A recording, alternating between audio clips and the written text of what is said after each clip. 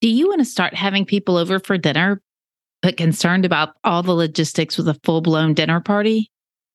Or do you need to feed a crowd, but don't want to stress in the process? Well, I've got the easy button for you today with all the details for a simple soup supper your friends will love. Hello, and welcome to the 64th episode of the Happy Hostess podcast. I'm your host, Christy Lalonde, and I take even the most frazzled hostess to a happy and confident hostess.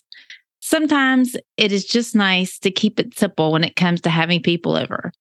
So today I'm going over the simple logistics to a soup supper, discuss a few of my favorite soups to make, some sample menus, and give you some pointers on easy shortcuts that I've found for serving delicious soups.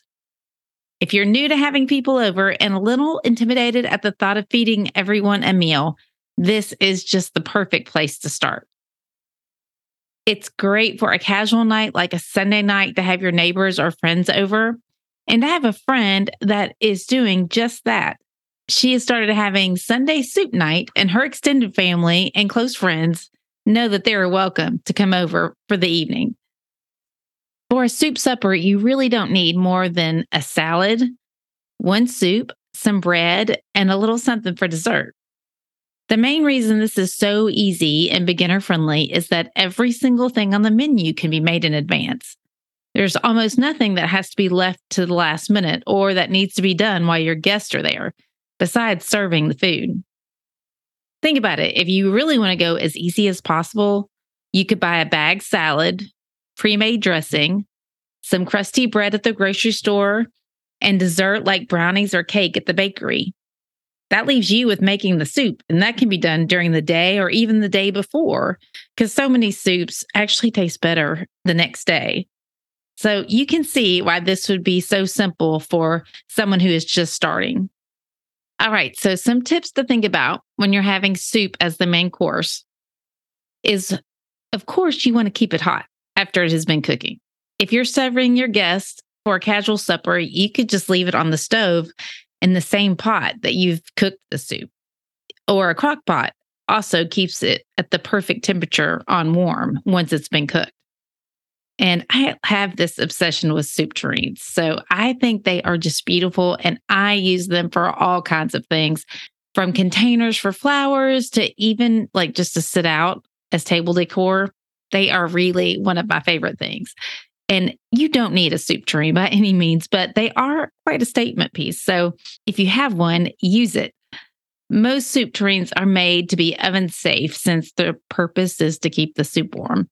So if you're using a soup tureen, find out from the manufacturer how high of a temperature that you can preheat the tureen so that it will keep the soup warm during dinner. Soup is something that people tend to go back for seconds if it's the main course, so you want to keep it as hot as possible for as long as possible.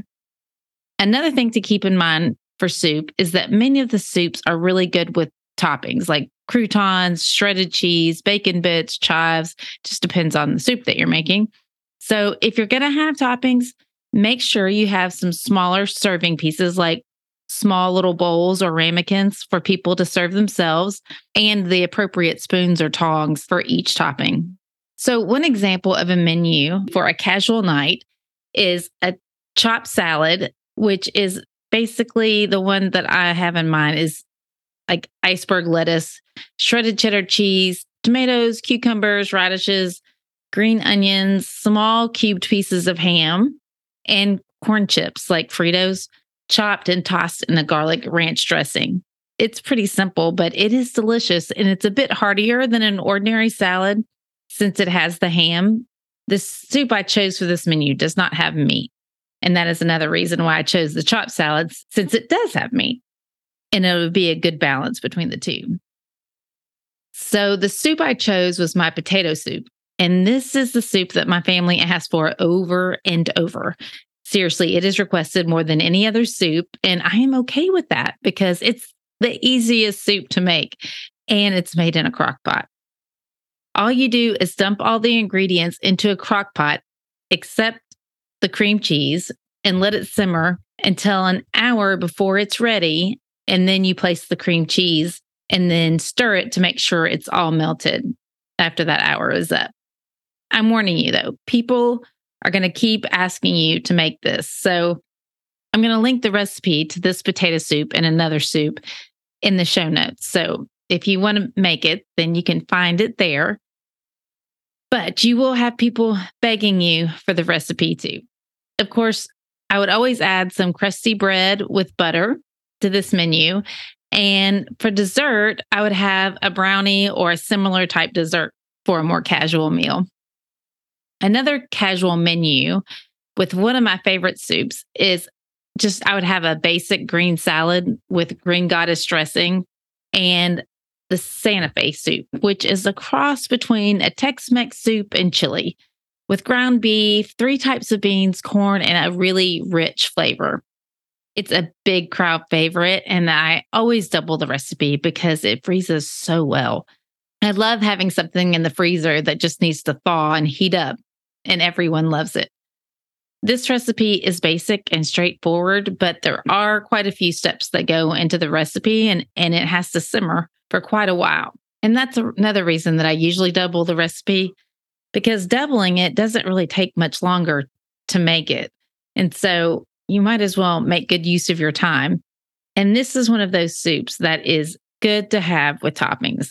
I always serve this with sour cream, shredded cheese, and corn chips, but red onion, avocado, or pickled jalapenos would be really delicious with this too. I thought that jalapeno corn muffins would pair well with this if you wanted to do something different than the crusty bread.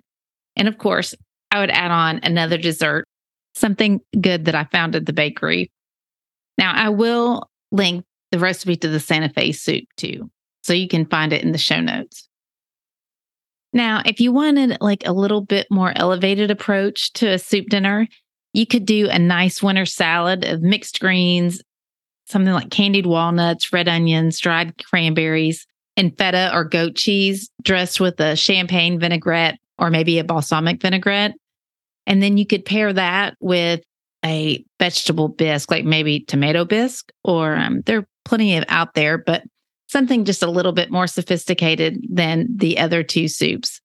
Again, I would add the crusty bread to go with that and butter. And I would probably pick a little bit nicer dessert at the bakery, something like a pretty small little cake that they have. So the vibe is all up to you. It just depends upon the different pieces that you want to choose to put together. But the most important thing is that all of them are very simple and doable and low stress. Like I said, these menus are very basic, so they can be simple for even someone that is entertaining for the very first time. But of course, for those of you that are comfortable and you've been entertaining for a while, you can add additional things. You could take it up a little notch. While it's certainly not necessary, you could add an appetizer like a cheese board or a charcuterie board. I often will make two soups if I have a lot of people coming over. Like on Halloween, I'll make a white chili and a traditional chili. Or if I wanted to have soup for luncheon, I would add tea sandwiches and maybe have scones. You want to add some charm, you can serve your soup in little bread bowls. It's easy to buy them in the store and cut out the little tops to make a bowl like they do at Panera. I would double check with the bakery though in advance to make sure they have the amount that you need the day of the party. Of course, if you're a baker, you could go right ahead and bake them yourself. But that would start to stress me out since I don't bake anything really on the regular. Now, I also want to give you some helpful tips for soups, just in general. My husband loves soup, so we have soup all the time during the winter. He wants it at lunch sometimes for dinner, but he doesn't want the same one all week long. Like he would truly be happy if we had a soup of the day at the Lalonde household. And I'm not willing to make a different pot of soup each day from scratch. So I am not above trying some pre-made soups because when you make soup, it often requires quite a bit of work. And with just a few of us at home now, it doesn't make sense. So I have tried many of the pre-made soups in the grocery stores. I always check out the ones that are in the refrigerated section that are close to the deli. And I usually go for the organic versions that are in Kroger or the whole food ones in the refrigerated section because the ingredients there are pretty clean and it's basically close to homemade ingredients. Now, the good thing about these pre-made soups is that they have done all the hard part of chopping and cooking the vegetables and letting it simmer for hours. But the bad part is these soups are just usually pretty good. Like, they're decent. For them to be delicious, they almost always need to have a little something added to them to really make them shine. Like one chicken tortilla soup I buy, it tends just to be a bit flat. So I add just a bit of salsa, a little bit of chicken soup base to it. And if I have it, a little fresh cilantro. And if I don't have salsa, I might try a little lime juice. And I always add rotisserie chicken breast to it because my family is always looking for more protein in the diet. So they like to have lots of meat in their soups. So doctoring up that pre-made soup takes me about a total of 5 minutes while I'm heating it up. But when I make it from scratch, I'm looking at least an hour or maybe more to make it. Now, don't get me wrong. I do like cooking from scratch, but I can't put that type of time in for lunch during the day. So this works for most any soup you buy pre-made. Just taste it. And if it's not up to par, I would start by adding a touch of the appropriate soup base and go from there. For example, I buy Whole Foods beef chili bean soup often, and I add some better than bouillon beef, a little water to thin it out, some tomato paste, and I add more spices like cumin and chili powder and let that simmer for a few minutes before serving. Often a soup will benefit from a little acid like lemon or lime juice, vinegar, tomato paste, or even a touch of beer or wine. And fresh herbs can go a really long way to make a soup go from just okay to delicious. Another tip is that the quality of bouillon or soup base makes a huge difference in your soup.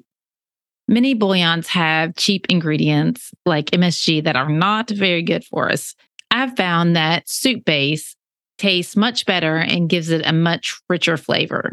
And if you have food sensitivities, you need to check the labels closely because I was surprised to find out that some of them contain gluten and dairy. And I never would have imagined that in a soup base or bouillon. The one that I use is called Better Than Bouillon, and they make it in an organic version and in lots of different flavors.